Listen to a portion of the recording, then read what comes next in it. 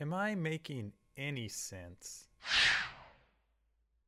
All right, here we are, ladies and gentlemen, another episode of Am I Making Sense? I'm very happy to have with me today my buddy, comedian, Mudit Verma. Mudit, nice having you, man.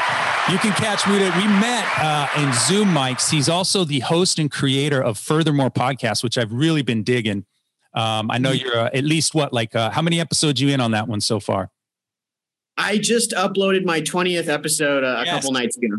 Congratulations. That feels good, right? The first, I've done multiple podcasts and it feels like the first 10 or 15 feel like a lot of work.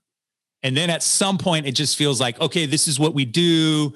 This is how we're going to, handle the uploading, do this and that. And then it just becomes almost like stand-up comedy where it becomes a compulsion. You just go, how many mics did I do this week? So that's right. Awesome. 20. Yeah, man. I wanted to have you on this podcast because we've been bumping into each other actually quite a bit at these Zoom open mics. And I always appreciate my fellow comics who are really consistent with where and when they show up. And I noticed you've been doing that. I would say there was a few weeks where it felt like we were on almost every mic together. Where I just came out, it's Mudit again. And then I saw that you did this podcast, this Futhermore podcast, and I was listening to the different guests you had on your show. And I was like, man, I got to get this guy on. So I really appreciate you joining. Usually what I like to do to kick things off for the podcast is I'm just curious, how and what was the motivation to get into stand-up comedy? Yeah, so I started stand-up in the summer of 2019. This was late August, early September. And I have a friend that I've known for about a decade. And this friend has been doing stand-up for about 3 or 4 years. And he was doing stand-up for a few months secretively compared to sort of our friend circle where none of us were comics. And this friend got really good at it. And in the meantime, I was wrapping up pharmacy school and I graduated in 2018. And I was from summer of 2018 to early summer of 2019, I had a day job. But I was very, very out of place. I felt sort of in the wrong position, career-wise, existentially. And essentially, I took some time off after quitting that day job in the early summer of 2019, ran into this friend that I alluded to earlier at a wedding. Yeah. And he sort of followed up on kind of but when I watched a couple of his shows just as an indifferent audience member, but supportive of him and his art form, which is stand-up, he followed up on sort of a little bit of a dare or hey, you should give it a try, okay. And he was doing that to a lot of us in the friend circle. And this particular friend group, a lot of us are shy and introverted. I think I was a little bit more outgoing relative to the other, members of this friend group. Yeah. And so it was, this wedding took place during a time where I was on a personal sabbatical, and this friend ran a weekly open mic in Germantown, Maryland, and I gave it a shot. I had no excuse. My excuse before was that if I bombed, then I would be so upset that I wouldn't be able to function at school the next day or at work the next day. And so I think that logistical aspect is really what started it, and it's been growing ever since. Nice. Yeah. So it was a dare. Yeah, a little bit. Yeah. Or a teasing, a dare, a little hey, give it a shot, yeah. It's interesting. I do wonder the difference between the people who accept the dare, do it, and then say I never want to do that again. And then what differentiates them from the person who doesn't, goes, oh, I want to keep going with this, Because there are a lot of people who said, oh, I did an open mic. Kind of it would be me with karaoke. I have sang karaoke, but I never would look forward to or seek out or try to do karaoke. It's I've done it and I don't ever want to do it again. Right. But then something with the stand-up, you do it and then, oh, okay, I want to keep going with this. So yeah, that's really cool. So your friend was doing it on the down low, keeping it away from you guys. Was there a time or a period where you were like, I don't really want to let on that I'm doing comedy to other people also, and you were kind of in stealth mode, so to speak? I think the only stealth that I had was a period of time.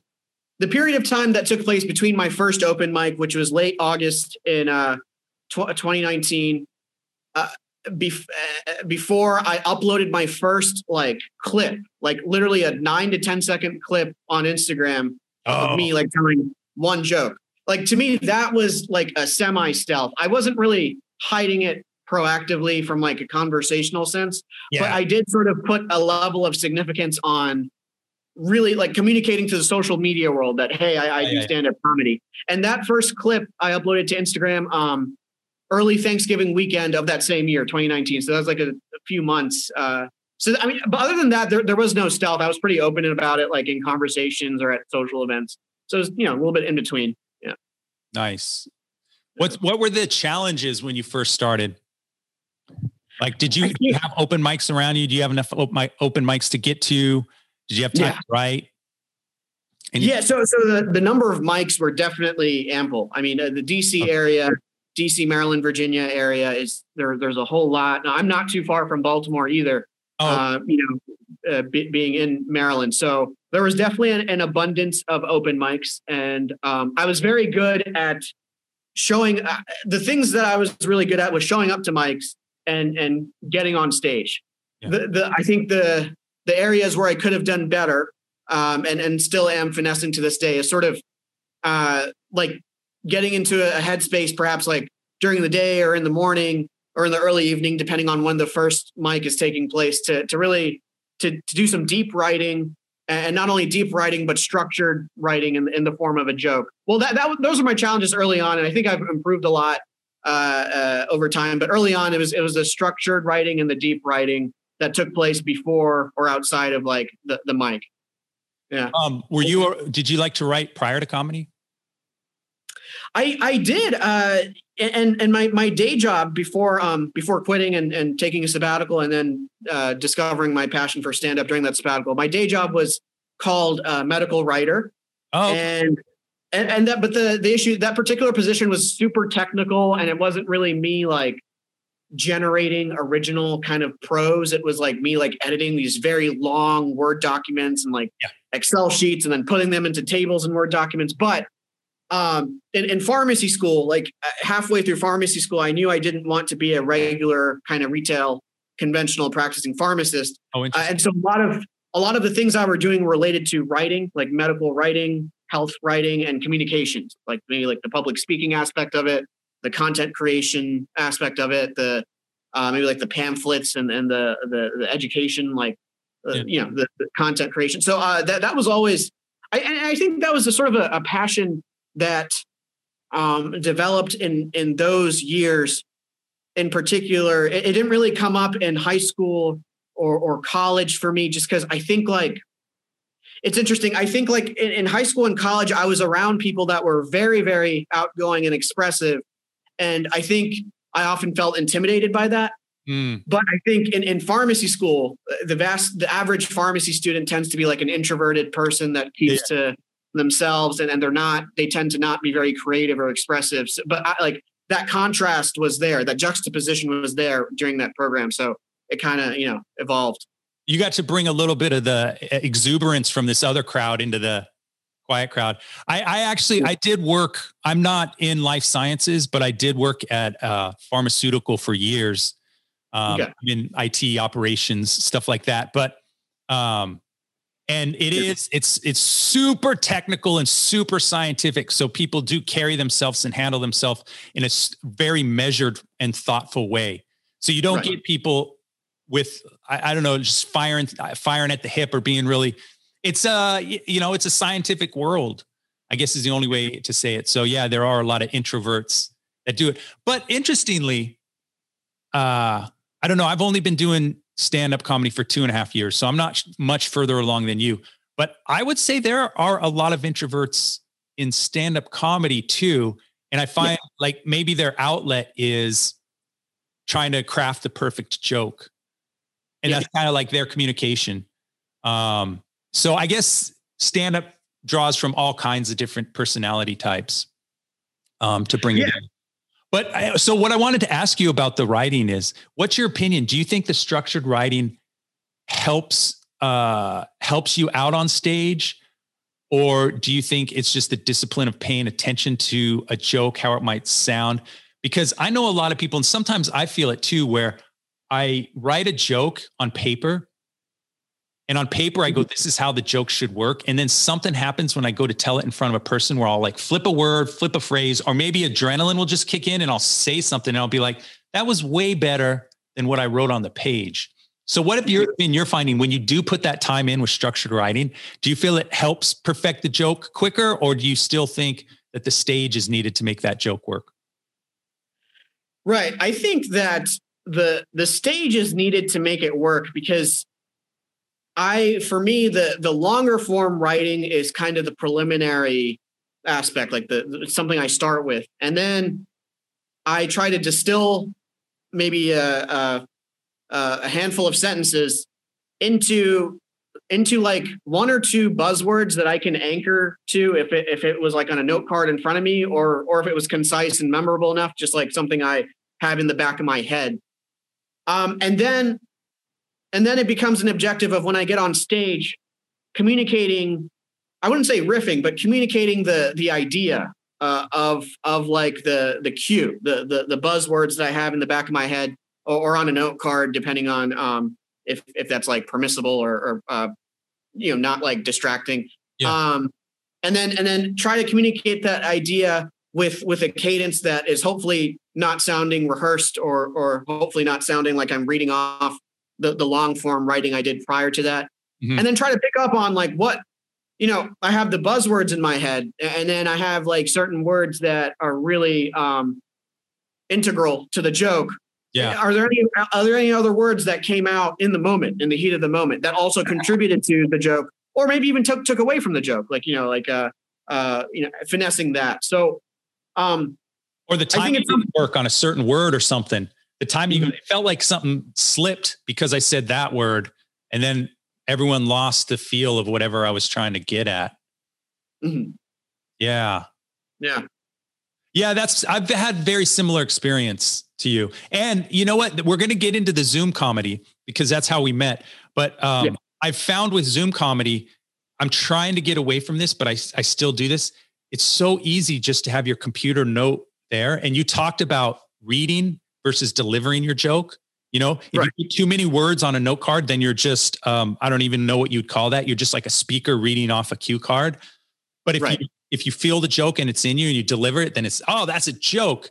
But with these Zoom mics, I leave my notes up, and I'll write too much detail, and I'll start reading, and I go, I don't think, already it's hard enough with just not being able to necessarily see everyone and read a room. If you can even use that term in Zoom. And so when I'm just reading, I go, I'm sure this is coming off as very stiff to anyone listening right now. Mm-hmm. So I got to get out of the habit of doing that and kind of go back to where we were when we were in person and we had to go up. Maybe we bring some kind of notes, but for the most part, you have to have it in your head. Whereas now I've really been relying on those notes that I type up before getting onto the Zoom call. So I wanted to ask you about Zoom comedy. Obviously, we're all meeting a lot of new people. Were you on board with Zoom comedy? Well, first off, I guess we should ask, when did your community get any kind of lockdown rules and shut down open mics? And then did you adopt Zoom right away, or was it a while before you jumped in? Yeah, definitely. So for my memory, the lockdown, really got serious. I want to say mid-March. I could be a little bit off, but mid-March of 2020. And it was a time where I returned home from Maryland after taking a short trip to Philadelphia, where I checked out some of the comedy open mics in Philly, because my best friend from high school was in his last year of medical school at Penn. So I just spontaneously took a trip to Philly. And this is mid-March. And I think I was reluctant to do Zoom comedy for for about 2 months because it was, for me at the time, Zoom comedy was my local scene, just kind of taking the same mics, but bringing them to Zoom. Yeah. And I think I was a little bit cynical about it. I was I also felt that because I was so new to comedy, I didn't feel that it was worth subjecting myself to say, so before Zoom, like as a newbie, newer comics would be for the mics that did not go in order of like the signups, they would put newbies towards the end. Yeah. And so I knew that this, and I'm not like judging it makes sense. Yeah. I mean, it's justified. Yeah. But at the time, like I didn't see I think I might've been a bit tired, a bit jaded. Yeah. I just didn't see the value in like bringing that to Zoom. And what changed was when I volunteer remotely for a mental health nonprofit, and they're connected to other nonprofits. And one of these other nonprofits had like a mixed arts open mic. And that mixed arts open mic was like this like peripheral, this other nonprofit was like headquartered in New York. Okay. And then so that like sparked the subtle but powerful inkling of like, okay, now I can find these impromptu online open mics that are not in the DMV area. And it became like this networking thing. And I think when I had that revelation, what started happening was comedians from around the country and even around the world like started joining other Facebook groups that are like defined by like certain metropolitan areas and cities. And then like each of those cities had their own Zoom mics, and we could hop onto each of those Zoom mics. And then Displaced Comedians became like this centralized Facebook group of like all of that happening. And I was pretty on board with it, because what I think the turning point was when I realized that this could be both a networking opportunity and an opportunity to tell jokes to fresher audiences that haven't heard my material before. So there you go. Yeah. That's what so there are still naysayers out there. Right. It's getting fewer and fewer. If you want to do stand-up comedy, if you really, really want to do stand-up comedy, I mean, come on, there's no options right now. And so Zoom is it. There are in-person here in the Bay Area that they did kind of keep some Bay Area more showcases, and they were at drive-in theaters, which is safe. A couple of ballparks where people had their cars on the infield. And then like there was one that was doing one on a crane. So it was all like socially distanced mics, but it was like you went from whatever hundreds per week down to like 3 or something, right? So Zoom is it. If you want to write and tell a joke, we don't got a lot of choices, guys. And so what I kind of how I think of it now is exactly the point you made about the writing and then just the repetitions of doing it. If nothing else, let's say we're not learning anything about being funny in front of different people with Zoom. Let's just say, I don't think that's true, but let's say, okay, there was no net ad by having to switch over to Zoom comedy for whatever it's going to be, a year and a half, 2 years. At the very least, just disciplining yourself to write what you want to talk about, think about a comedic premise, and then go in front of a stranger, not even strangers, just people you know who haven't heard the premise before, and see if you can at least get a reaction or some kind of, it's worth the exercise. I think it's worth the time. But what ended up happening, and I heard you talking about this in one of your podcasts, and I agree with, is I think it shrunk down this comedy world to where, oh, hey, I'm talking to a DC based comic right now where how many years would we have had to have been in the game to meet each other? An East Coast, West Coast guy, had there been no Zoom. And already, I mean, I'm mixing, I'm going to people's mics down south in LA. I'm going to obviously the Bay Area mics that I've been going to for however long. And now I'm doing the East Coast stuff, and I'm feeling like, wow, my world is really shrinking. And I'm kind of getting a sense for all the different markets, I guess you would call it, where people want to be doing comedy. And then there's the international component, which I think for Americans, and this is very topical, we'll probably get into this later in the podcast. I think for Americans, it's good for us to understand how other senses of humor work. Right. Because, I think that just expands your muscles, your comedic thinking muscles to understand, other cultures, how they're going to laugh at things or not laugh at things, whatever. So I think it's been just awesome. It's been amazing. Obviously, there's been so much bad stuff this year that is a bummer, but I think this Zoom thing turned out to be, I really look forward to it. Yeah. I like it. And like you said, so you kicked off your podcast, which we may as well get into that. So you kicked off your podcast, and the early, I guess, inertia and success that you've been having, we can almost attribute to the Zoom comedy boom, if you will, right? Yeah, absolutely. Yeah. This podcast started, I want to say summer of last year. And that, that was hand in hand with like us dealing with the lockdown and Zoom comedy. Yeah. So what was the name of the podcast is Futhermore. Yeah. What was the inspiration? What were you thinking when you put that together? It's a very well edited, I guess, is it a podcast too, or just on YouTube right now? Or it's just on YouTube for now. Okay. And so I'm glad you brought that up, because I'm still grappling with like there's a part of me that wants to like block out some time to like get all these episodes in audio format.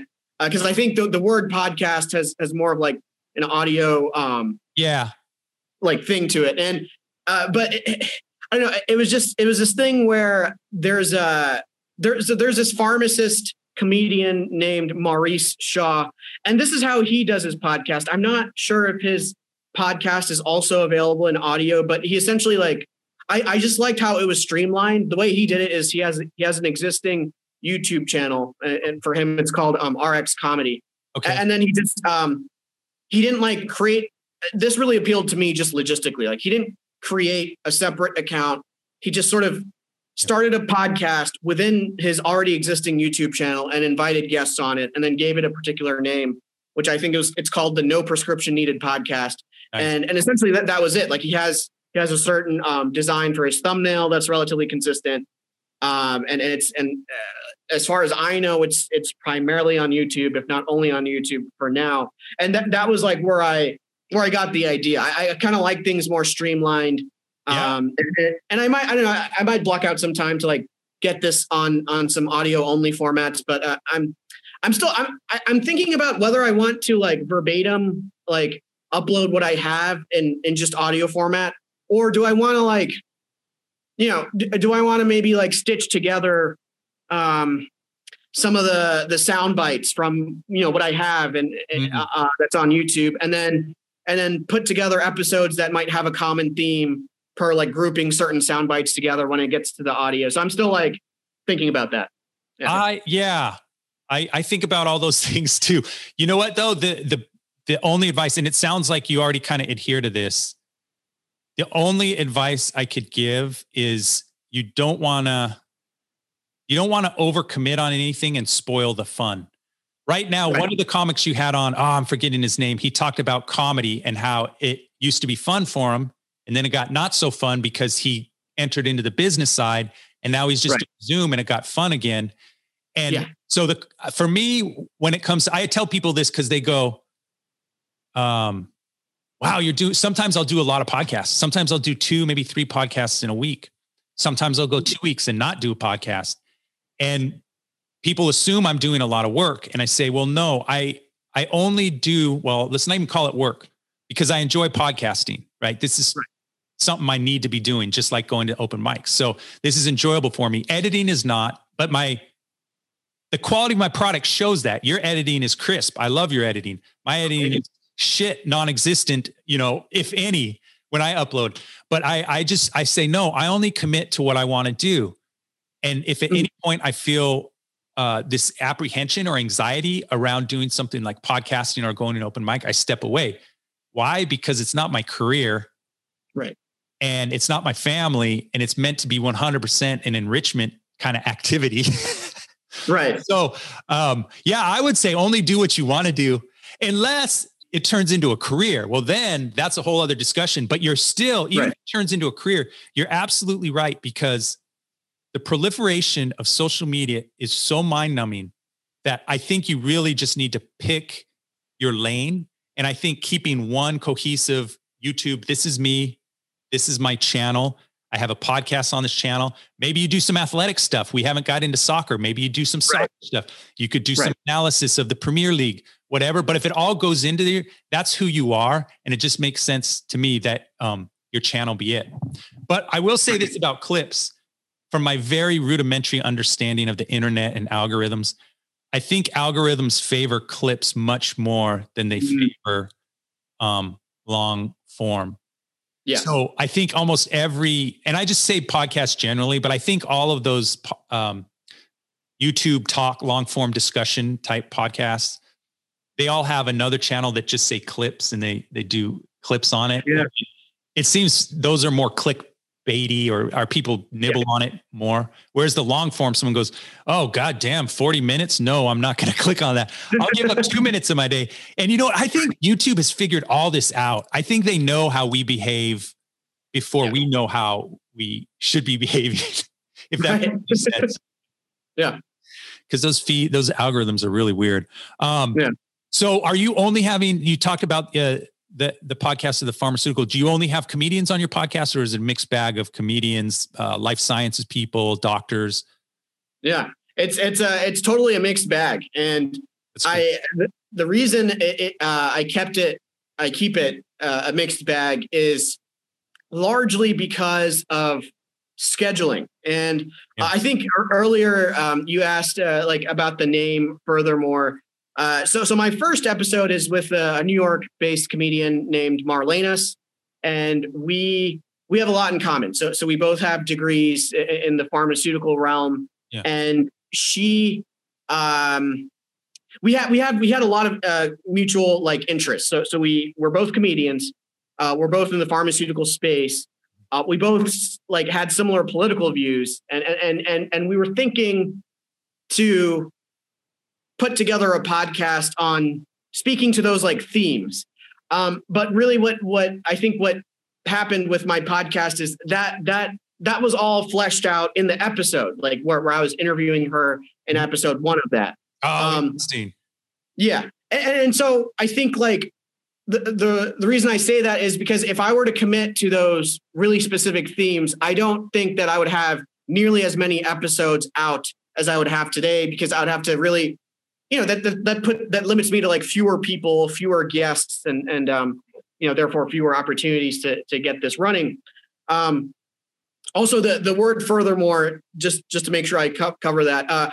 One of my early open mic sets, it was one of those lucky open mics where there was a lot of audience members and they were all having a great time. Nice. And I did one good joke. And I did another good joke, but in between those two jokes, I felt like I needed a transition. Okay. And that's not always necessary. So I just blurted out the word or the phrase "furthermore," and that in and of itself just became funny. People laughed at that because I didn't need to say that, but I did. But it was funny anyway, so I guess it was good. And so that moment, it was an awkward moment, but it was so symbolic of who I am, particularly in the DMV scene. I have this sort of comedic image of a little bit awkward, kind of tense, kind of anxious, kind of nerdy, nerdy guy. And that, that phrase "furthermore" is what I think encapsulated all of that. So, okay, this is going to be crazy. So talking about having things in common, this podcast we're on right now is called "Am I Making Sense?" You want to know where I got the phrase "Am I Making Sense?" Was on stage after telling a joke. Because sometimes I just start talking and then in my own head, there's this driver pumping the brake going, what you just said makes no sense. And so I think it was a very similar scenario where I went into, and I don't think the premise was going poorly. I think I was doing okay with it, but then that driver just slammed on the brakes, and it was almost like a compulsion to just say, am I making sense? And then when I got off stage, I had already known I was going to start podcasting with comics. Yeah. And it was just a matter of, starting to schedule people. But once I got off stage, I said, am I making sense? Right. Wait, that's because so many conversations I have, I walk away from, did I make any sense? And I go, that's a perfect thing. So we both got the names of our podcasts from the stand-up comic event or whatever. So that's so then I took mine and I started, as you do anytime in this day and age, if you want to name something, and I was Googling around, am I making sense podcast? Am I making sense YouTube? Like Googling as much as I could.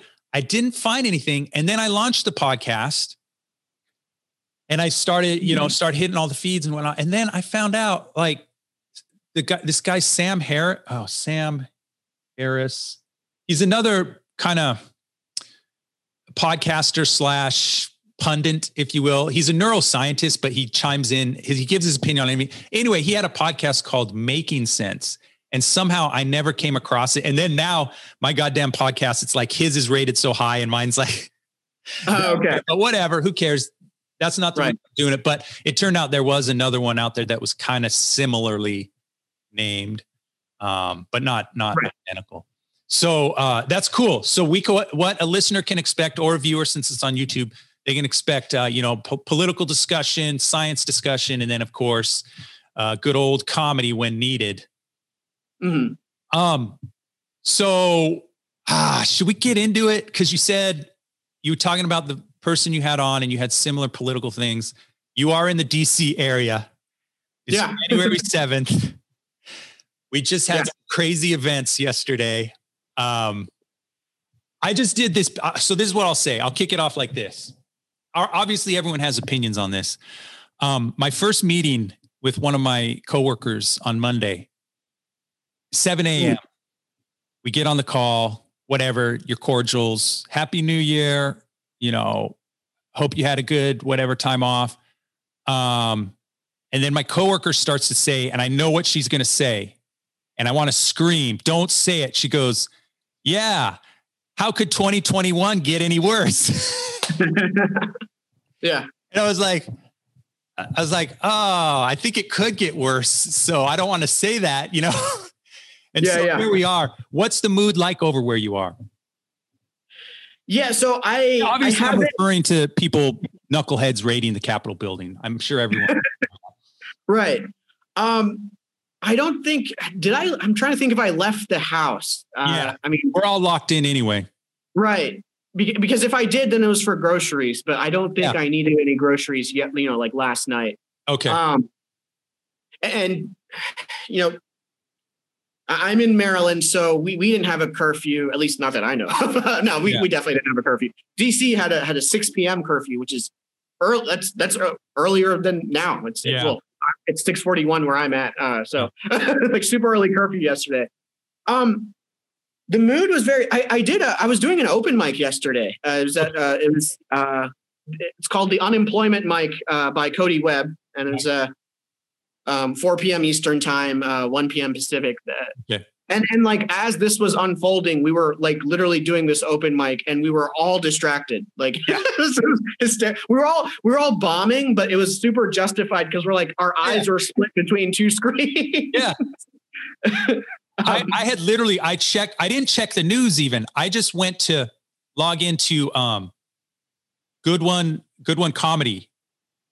And I had a YouTube page up and I saw the news reel there and I go, wait, what?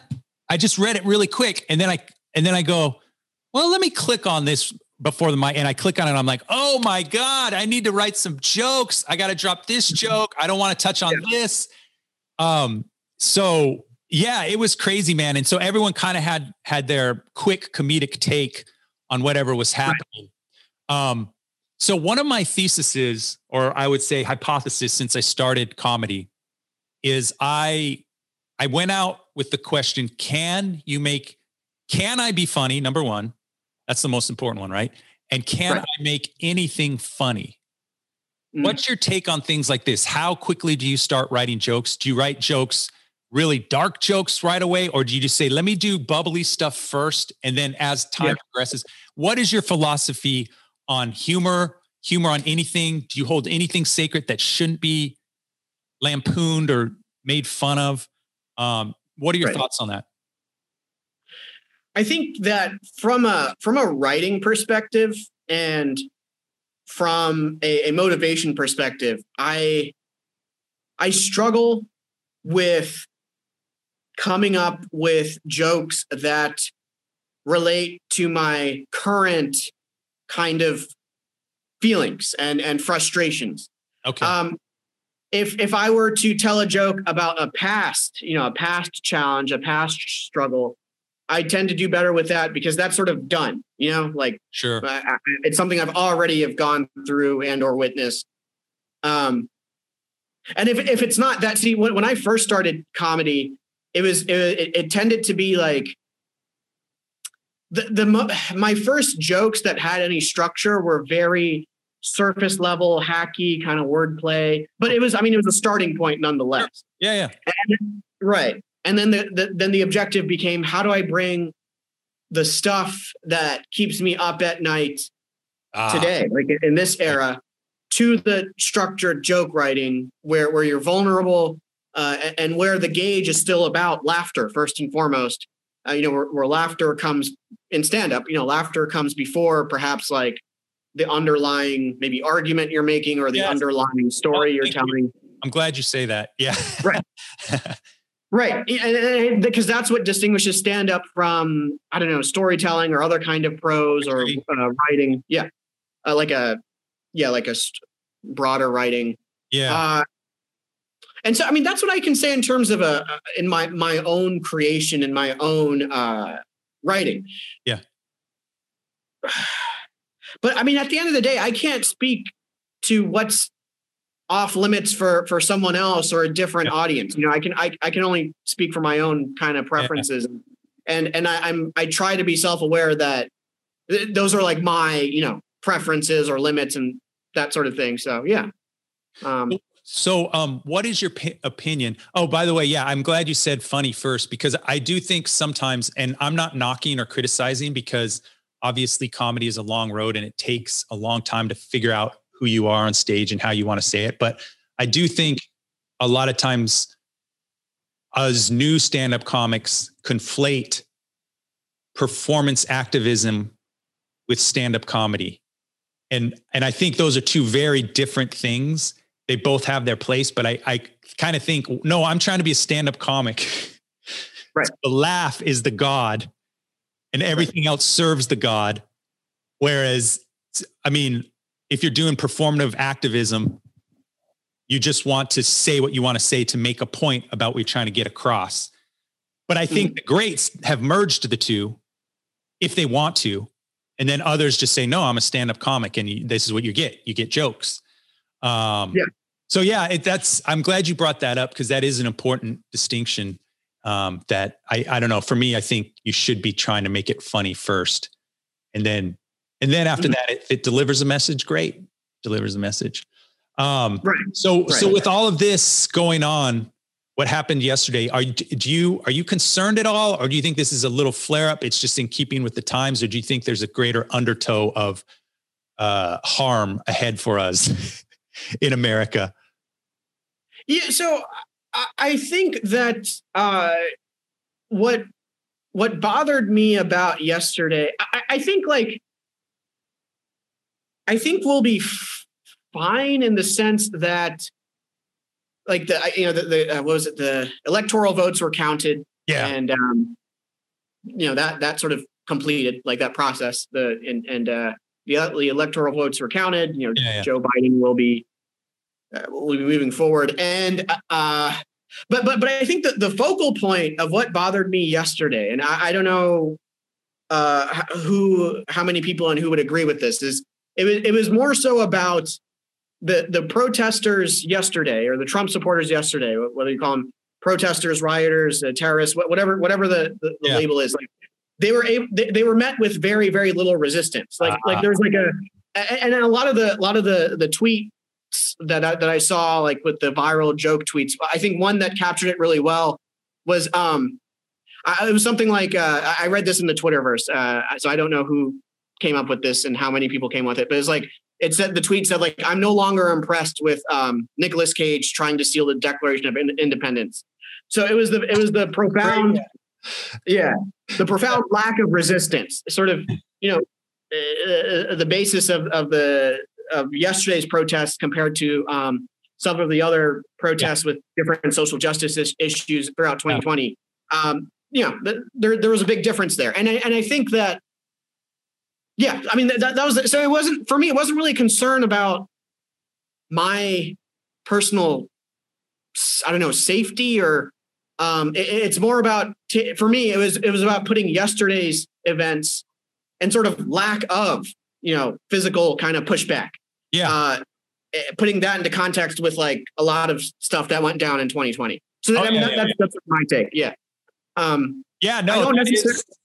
is really weird, to say the least. And I had even been thinking about this just in the last 4 years. I don't know much about politics, and I don't actively seek out to understand politics, but it feels like things got really loosey-goosey when it comes to how things are done. And then I go, well, is anyone really paying attention in the Capitol when it comes to either lawmaking? Because obviously you hear about these lobbyists, they go in sometimes with these, phone book level laws, and our representatives don't even have time to read them, and they either get passed or don't pass or whatever, but no one's paying attention. And so I've been thinking over the last 4 years with the way the president's been acting, I go, are there any checks and balances? Like, first off, let's just talk about Twitter alone. Like, why are people at the highest level of governance allowed to tweet as much as they do? Like, that's not on Twitter. Look, I could have a whole podcast on the ills of social media. I think it's terrible. It's doing horrible things to our psychology. But forget them. Aren't there supposed to be controls? Like, for instance, I work at an organization. I'm never going to say the name of this organization on my podcast. I'm never going to say it in my comedy. Even what I do for a living isn't necessarily something I want to put out there. And then I do have to some extent be careful how I do my comedy. Because I am representing something other than myself. Right. So if you're elected to office, aren't there some kind of controls in place that would say, okay, you are now the president of the United States. Guess what? You can't tweet out an opinion on everything. And I'm sure people in the military, I'm sure I'm sure the police have rules where they're like, no, you can't tweet this, and you can't share your opinion about this or that. It's like, it's protocol. And so over the last 4 years, I've just been wondering, this is kind of a long thought process, but I've been wondering, are there checks on anything in government? And then yesterday was almost like a physical manifestation to say, no, there isn't, which is troubling, but it's double troubling when no, they have the infrastructure to stop crowds, to your point, because they were stopping crowds pretty well 6 months ago. But the color and the makeup of those crowds were a little different. Than what happened yesterday. So something, I don't know, it feels like a phone call wasn't made, or maybe a phone call was made to say, no, let's see how it plays out. And then whoops, it did not play out well. So I do have overall, I mean, I'm optimistic, just genuinely in where humanity is going. I'm not really optimistic with governance or politics, but I think, unfortunately, I'm kind of thinking there might be more of this, because here's what I'm wondering. I don't know what your opinion is on this, but when you think about it, a lot of people voted for Trump. Do they all feel the same way those guys felt? Or is that just the QAnon group, like the conspiracy group that did that yesterday? Or is it that everyone who votes for Trump is kind of feeling this way? And so how you answer that question is a really kind of a roadmap to what our next however many years are going to look. Yeah, I agree. And I think also with the stuff that occurred yesterday, like, I didn't feel personally any more or less unsafe. That's not really what changed between yesterday and today. It's just going back to kind of the double standard, or, the kind of hypocritical landscape of what groups are getting pushback and what groups are not. and that was, that was sort of my focal point on the thing. I didn't really have an opinion on, like I witnessed some pushback on I don't know, the fairness of the election. And to me, the whole thing is unfair. So I supported Andrew Yang back in the day when he was, going for the Democratic nomination.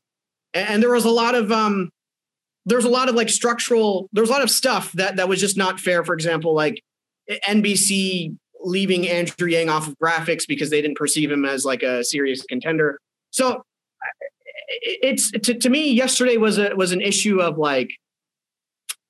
misplaced complacency with kind of the actions of what those Trump supporters were doing. It was not really an issue of, was the election fair or not? And in a lot of, I think there was a lot of like pushback that was focused on that, but it's not, it's like, there's so much going on that, that's not really something I had a position to speak to. I mean, I mean, at a glance, like I was pro anyone but Trump, especially when Andrew Yang concluded his campaign. And I mean, that was mostly it for me. You know what? That is so sad. I think, because who would have thought, if you're a Democrat, who would have thought at the beginning of the year that the guy would have been Biden? Of that whole class of potential candidates, right, there were some superstars in there. Yeah. Well, not just superstars. Let's not even say superstars. Let's stay away from that word. Let's just say people who, what is the Democratic, especially when it comes to the president? I mean, the Democratic process, there's a lot of levers and gears. And so we can't explain it all in a podcast, but let's just say the vote for the president pretty accurately is a popularity vote. And you had some really popular people in there, not to mention people who were popular, but they resonated with people and they would have gotten more popular had the right messaging been allowed to get through. Right. But, the messaging, I don't know who controls the messaging. I'm not a conspiracy guy, but a conspiracy person would tell you that, the major media corporations control the narrative, and the narrative that got out, like some of these really cool people like Yang, Bernie Sanders, I think had a really strong following. Who's the other gal who looked really, I forgot. Tulsi Gabbard? Who's that? Tulsi Gabbard. Tulsi Gabbard. Like compelling people who do well on camera and have really smart thoughts. When they're talking, you just go, man, that's a sharp person. And you resonate. And no, Biden's not that. Right. I mean, but he's not on par with any of those. Exactly. Yeah. So I would not have seen at the beginning of the year last year that he would have been the guy that the Democratic Party picked. Right. But, oh, well, here we are. Yeah. What are we going to do? So let's end. We actually, we're coming up on the hour, but I didn't want to end it without bringing up soccer. Okay. I know that you are a soccer player. Are you also a soccer fan? I hate to disappoint, but I've always found, okay, so I'll watch like big games, I'll watch finals, I'll watch playoffs, but I just find it to be like, I perceive sports fandom, regardless of the sports, to be a bit of a chore. And I just don't want to like emotionally invest in like, holy shit.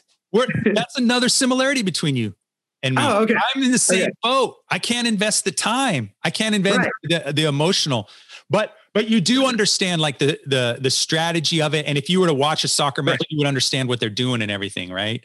Yes. Yeah. Do you think, actually, no, let me phrase it differently. I don't want to ask it that way. What do you see that's happening with the U.S. women's soccer versus what happens with the U.S. men's soccer? And does U.S. men's soccer ever have hope to being a contender, if you will, for lack of a better term? Or is it just never going to happen? Yeah, I think at a glance, my theory is just that I think for among like young men and boys choosing their preferred sports, I think because American football and basketball are simply more popular. Yeah.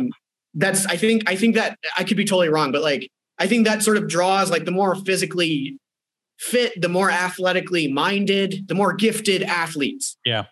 And then I think that snowball, like in terms of the market or like the demand for like consumers and fandom. I think that snowballs with the NBA and the NFL, and then so therefore the MLS just doesn't have that. And then I guess when you get a little bit deeper, I guess.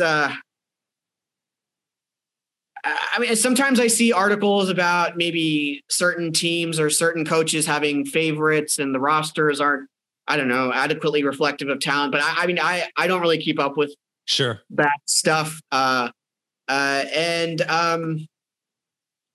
had, go ahead. I had Grant Lyon. He's a comic from LA but he also played college soccer. And I asked him a very similar question, and his sentiment was the same. He goes, it starts, what you have to understand with international soccer is it starts young everywhere. Latin America, Europe, parts of Europe, probably even Asia. The training for your national team starts at 6-7 years old. Right. And and when you say that, it's not like, mom and dad drive them to practice 3 times a week. And they train in some like club level from age 7. No. That's like, they're in state run, right. Training camps to get better. And so, we're already so far behind because we don't start really looking into, I guess, national level players or national level competition until teens, right.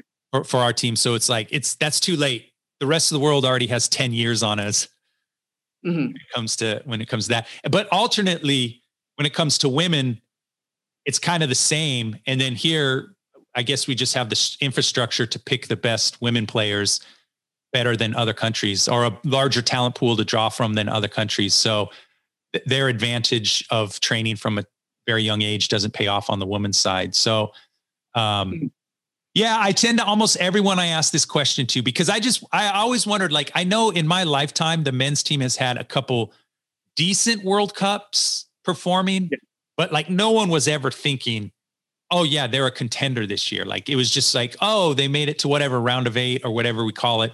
But women, it's just consistently almost every World Cup, US is either there winning it or, close to the end. And I was always thinking, just why the disparity? But I think I understand it now after talking to more people who understand soccer, that the mechanism is just it's too late for the States to be contenders.